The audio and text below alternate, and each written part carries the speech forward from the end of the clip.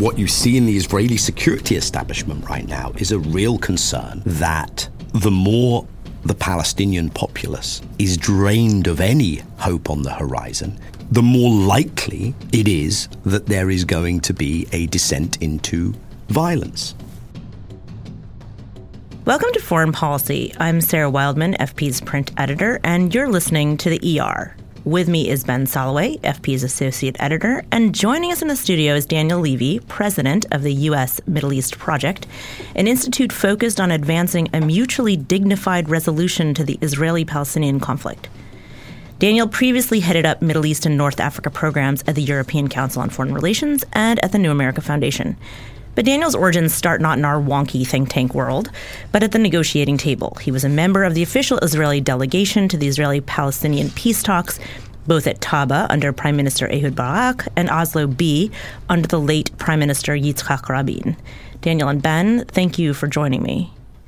We've now come to the end of Donald Trump's first year in office, and in that time, it seems we've seen a fundamental shift in U.S. policy towards the Middle East generally and the Israeli-Palestinian conflict more specifically. While Trump has promised to make the, quote, ultimate deal in the region and has then quickly set his own son-in-law, Jared Kushner, as well as his former lawyer, Jason Greenblatt, on the task, late in 2017, he seemed to dramatically reset the terms of negotiations when he announced the U.S. would recognize Jerusalem as Israel's capital and promised the U.S. embassy would soon be moved to the Holy City. The Palestinian leadership cried foul and announced the U.S. would no longer be seen as an honest broker in peace negotiations. And meanwhile, members of the Israeli leadership began talking openly about annexation of settlements in the West Bank. But even before Trump's controversial Jerusalem declaration, the U.S. president seemed to tweak American policy by appearing to question long-established dogma on what's known as the two-state solution to the Israeli-Palestinian conflict. That is, the creation of an independent Palestinian state alongside the Jewish one.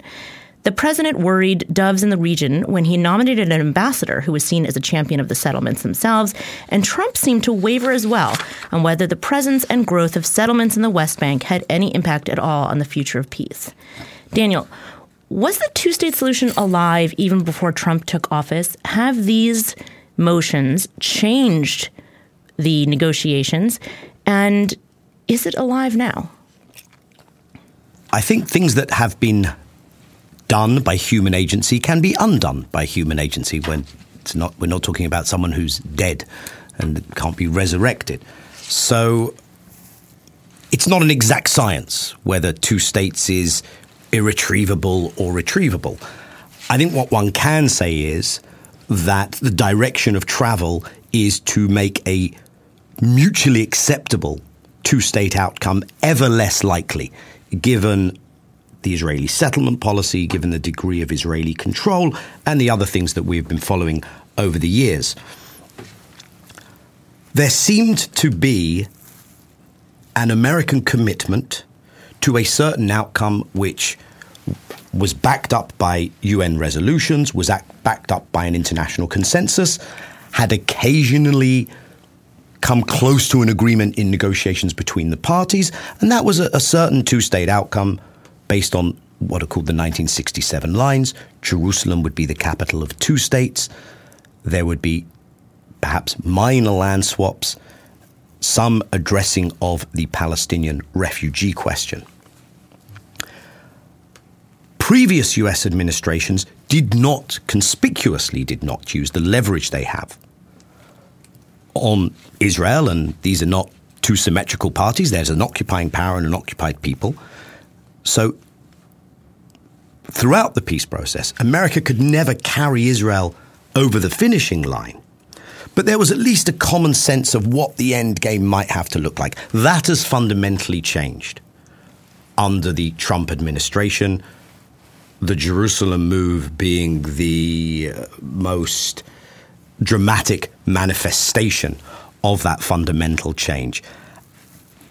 Now, it may be that things can be pulled back, at least in terms of the goal, to the status quo ante, but it could also be that the Trump administration now acts as an accelerant, puts its foot on the accelerator of those very trends which were making two states more unlikely anyway.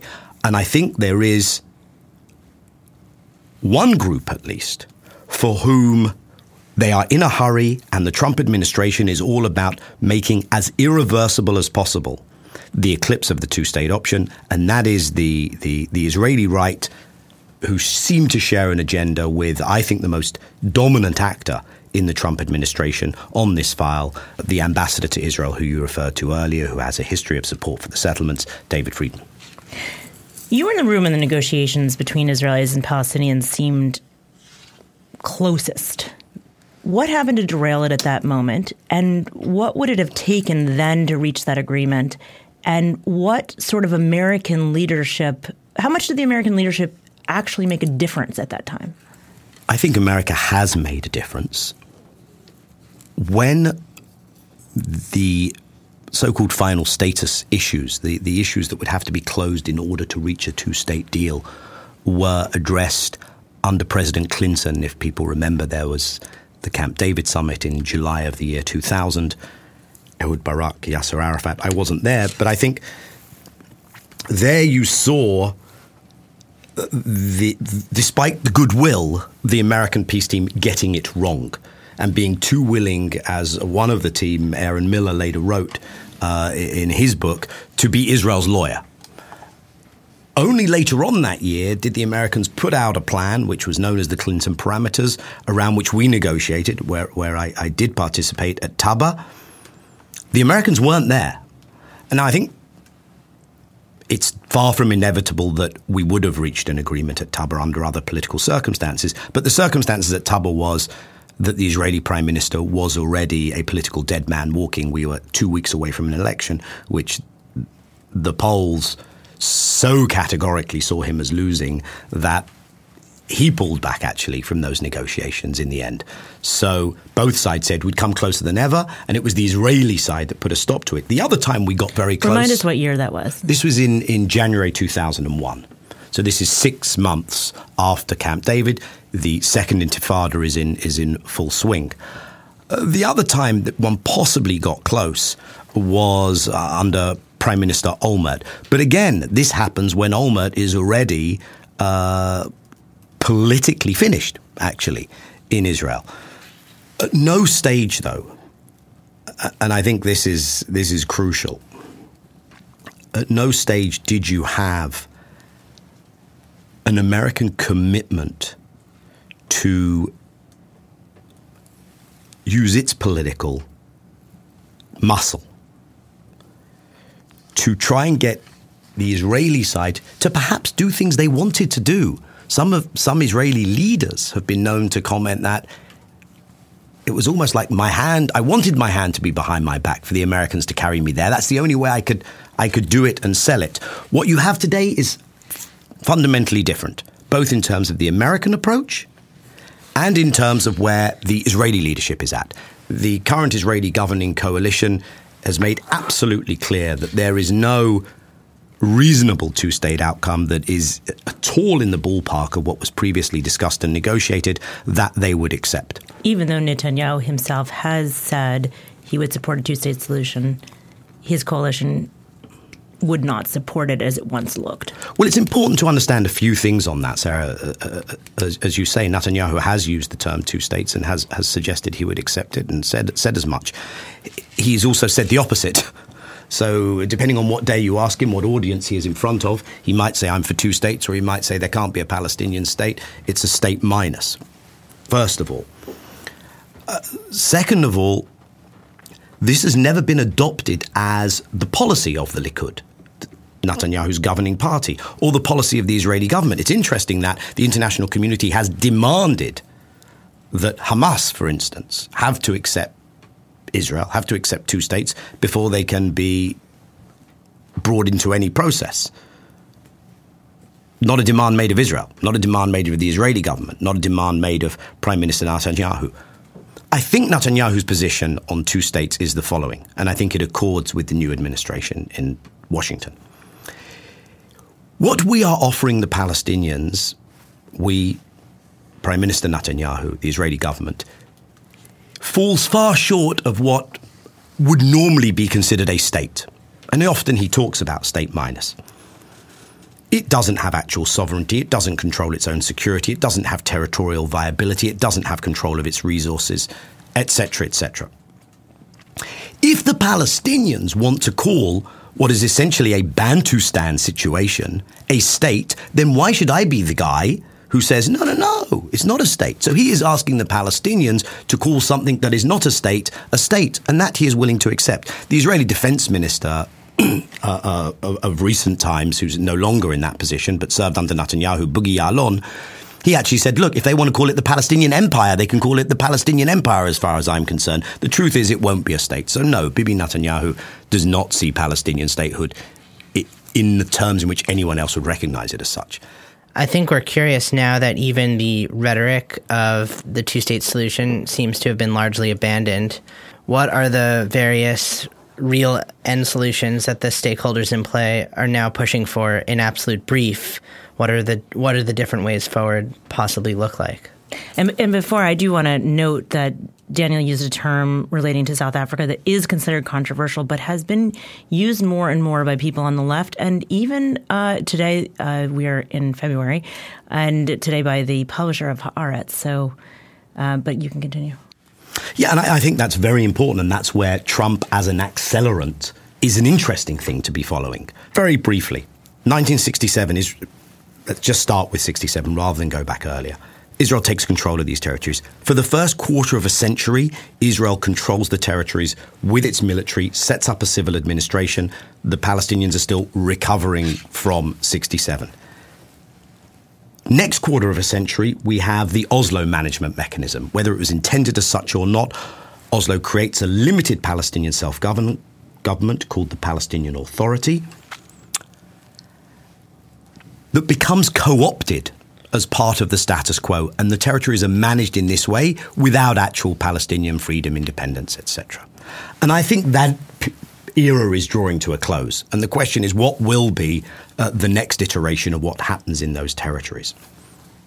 One option is, and I think it's the option that there is the broader consensus around in Israel, is for 50 years, one has created tools for managing this. We will find either a new tool for managing this, for managing the Palestinians without them having rights, or tweak the old tool. So I think that's the most likely, as Israelis see it, continued management.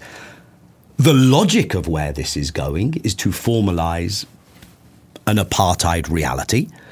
Over a decade ago, you had Israeli former prime ministers Barak and Olmert saying the reason we have to have a Palestinian state is that if we carry on this way, it will become South Africa apartheid.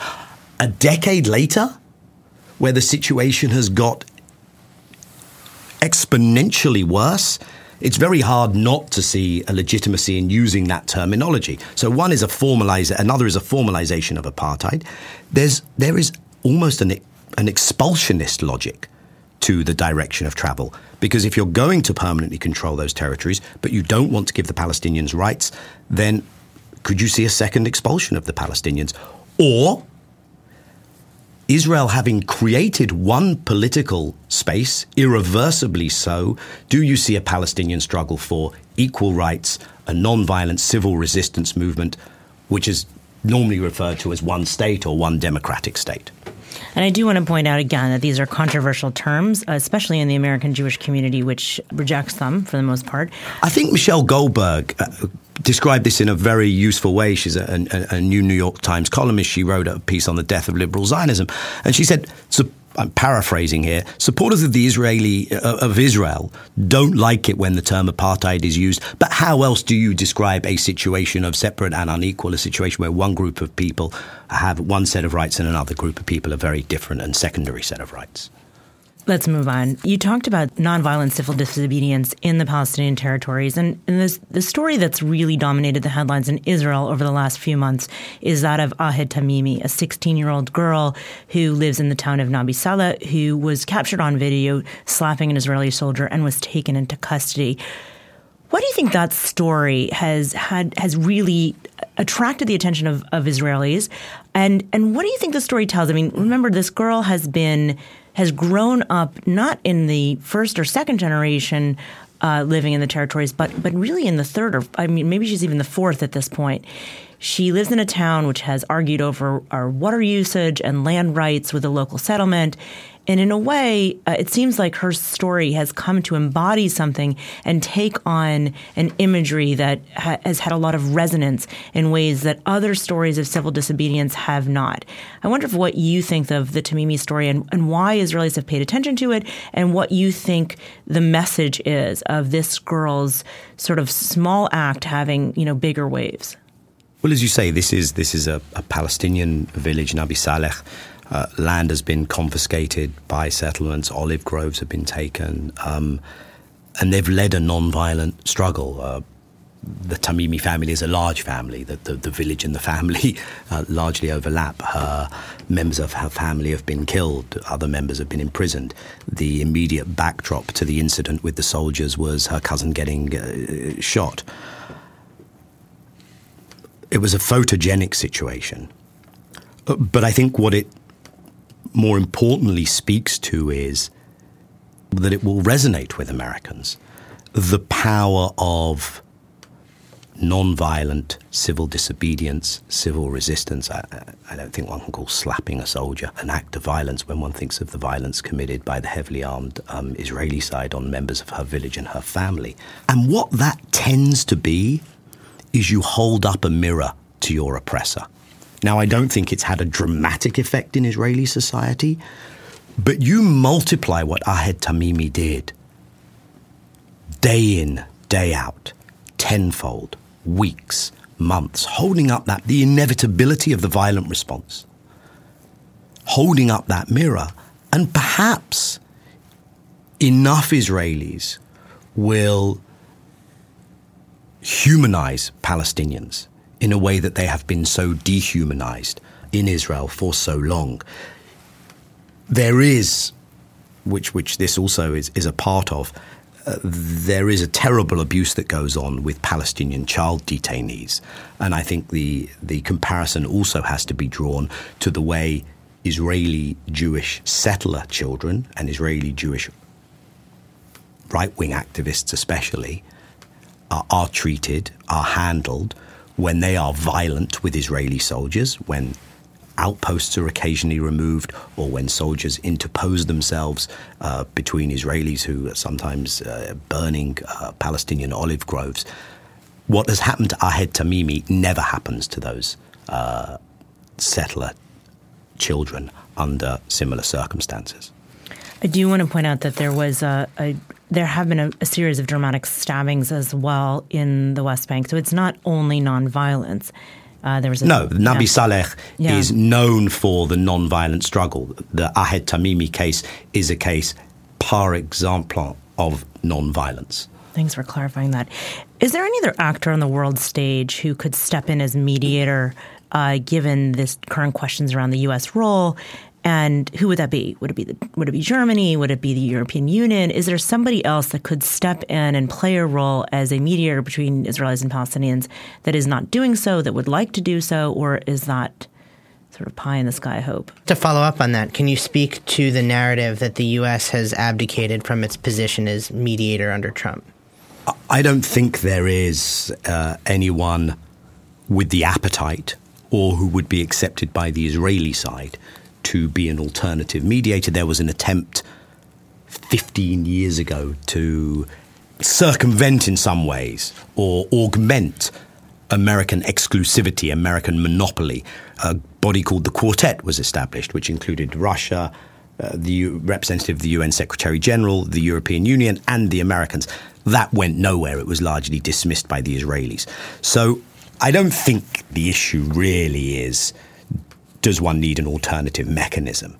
I think the answer to the alternative to the Americans, when the American position has largely self-marginalized in terms of actually achieving a deal, is the parties themselves, and especially the agency on the Palestinian side, who they're not going to have their freedom handed to them. People struggle for their freedom, and people on the outside tend to mobilize more actively when they see a struggle that they want to identify with, not just a plight. that they want to identify with.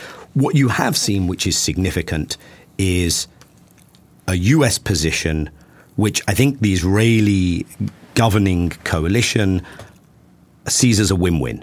Either the Americans try through financial threats, other threats, and through some financial inducements that are being dangled, either they get the Palestinians to basically drop their national aspirations, drop their aspiration to being fully enfranchised citizens of some state, and they get the Palestinians to embrace this apartheid reality, or in not doing so, you blame the Palestinians. Do you see any option where, now, John Kerry, right before he left office, warned of a one-state reality forming.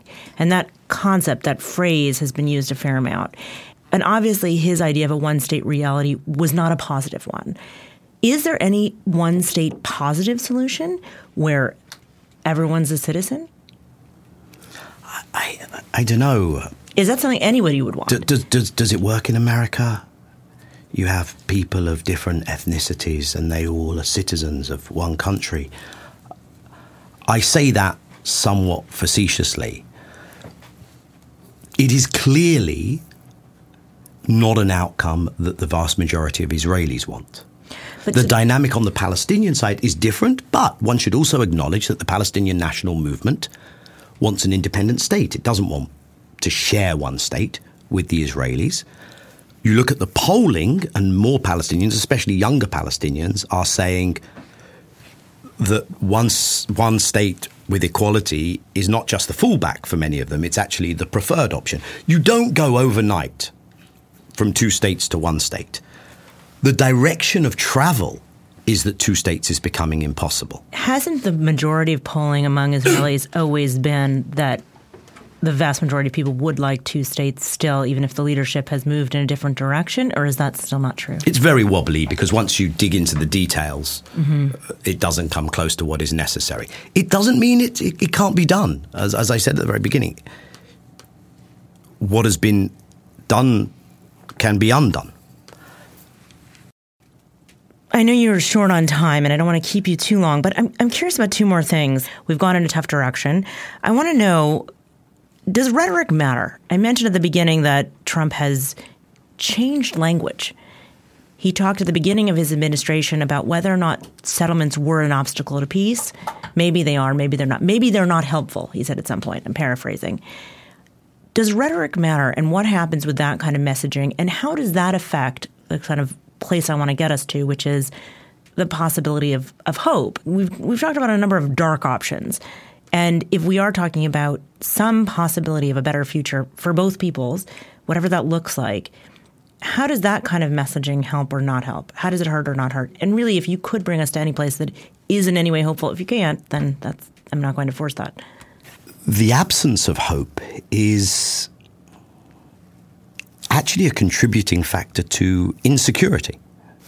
What you see in the Israeli security establishment right now is a real concern that the more the Palestinian populace is drained of any hope on the horizon, including because of the things done by the US administration, the more likely, whether individuals or in a more organized fashion, it is that there is going to be a descent into violence. Violence begets violence, etc. The policies are just as important as the rhetoric. So the policies of defunding UNRWA, which provides for Palestinian refugees, is also destabilizing. The Jerusalem move, the indulgence of the most unreasonable of the policies on the Israeli side. The hope is that on the Palestinian side, hopelessness actually translates into an abandonment of failed strategies and a way of asserting in a constructive, non-violent way their right to dignity, and that in turn sets in motion a recalibration on the Israeli side. Because actually you need to respect your adversary in order to take them seriously and to rethink how you're positioning yourself vis-a-vis your adversary. And I think that respect has been lost on the Israeli side for the Palestinian leadership for many different reasons. So I think that, it's interesting. The peace process began off the back of the First Intifada. Now, the First Intifada, people tend to forget, was an unarmed intifada in very large measure. There's a film just been made, Naila and the Uprising on the First Intifada. A group of Israelis was shown the film. Many of them were moved to tears because they remembered serving at that time and how powerful it was to be confronted by Palestinians demanding their rights in a non-violent way. It can bring out the best in people when you look and you say, I can identify with that. And I think that's not inconceivable. The journey that a lot of the Israeli body politic, and it's reflected in the population, has taken toward a very narrow ethno-nationalist sense of what kind of a country they want to be, how one treats the other, is not unique to Israel. There are journeys going on elsewhere in the world, in Europe, in parts of the United States. That doesn't mean that that's a linear journey in one direction that can't be turned around. And I think it can be turned around in many places, and it can also be turned around in Israel. And it may begin, and this I would leave you with as a hopeful thought, it may begin with the 20% of the Israeli population. I'm not talking about the occupied territories now. The 20% of the Israeli population who are Palestinian Arab citizens of Israel, whose rights are being more infringed now. There's legislation to curtail their rights further. They are pushing back. They are launching what looks increasingly like a civil rights struggle inside Israel, and that may find a resonance among the Israeli Jewish population in ways that could create new fault lines that then have a knock-on effect onto the Palestinians in the territories also. How does that affect leadership? On both sides, there have been longtime leaders that people are unhappy with. And are you talking about a grassroots movement to change that leadership, or a grassroots movement that changes hearts and minds on the ground and ultimately sways the body politic? One is related to the other. I think, yes, a leader can come along that galvanizes something that wasn't there before, but you can also have grassroots movements that then demand that leadership be generated from that. I do think leadership is incredibly important. I think one of the most effective political assassinations in history, actually, was the assassination by a right-wing Jewish Israeli extremist of Yitzhak Rabin in 1995. In derailing the peace process. Very much so. A few days after Daniel Levy left our studio and headed back to London, there was actually a significant development in a year-long investigation into Benjamin Bibi Netanyahu, Israel's prime minister. The Israeli police recommended to the Attorney General of Israel that the prime minister be indicted on fraud, breach of trust, and bribery. So we put Daniel Levy back on the phone to ask, what does this impending indictment mean for Israel, and what might it potentially mean for the Israeli peace process and for Israel-U.S. relations? Well, first one has to be clear on the process that will now be pursued. The police recommendation, although in many ways unprecedented, does not automatically translate into the Attorney General actually pursuing an indictment and a case against the sitting Prime Minister. That will take some months for the Attorney General to work through and make a determination. Assuming, which is not a given, the Attorney General did go through with an indictment, that would pose an immediate question and challenge for Netanyahu's own party and his own coalition. It is clear that his political allies have decided to stand with him despite the police recommendation, and that was known in advance. And how do we know that? How do we know that? Who has said that exactly? Because my sense was that there were people waiting in the wings to kind of step in, though he said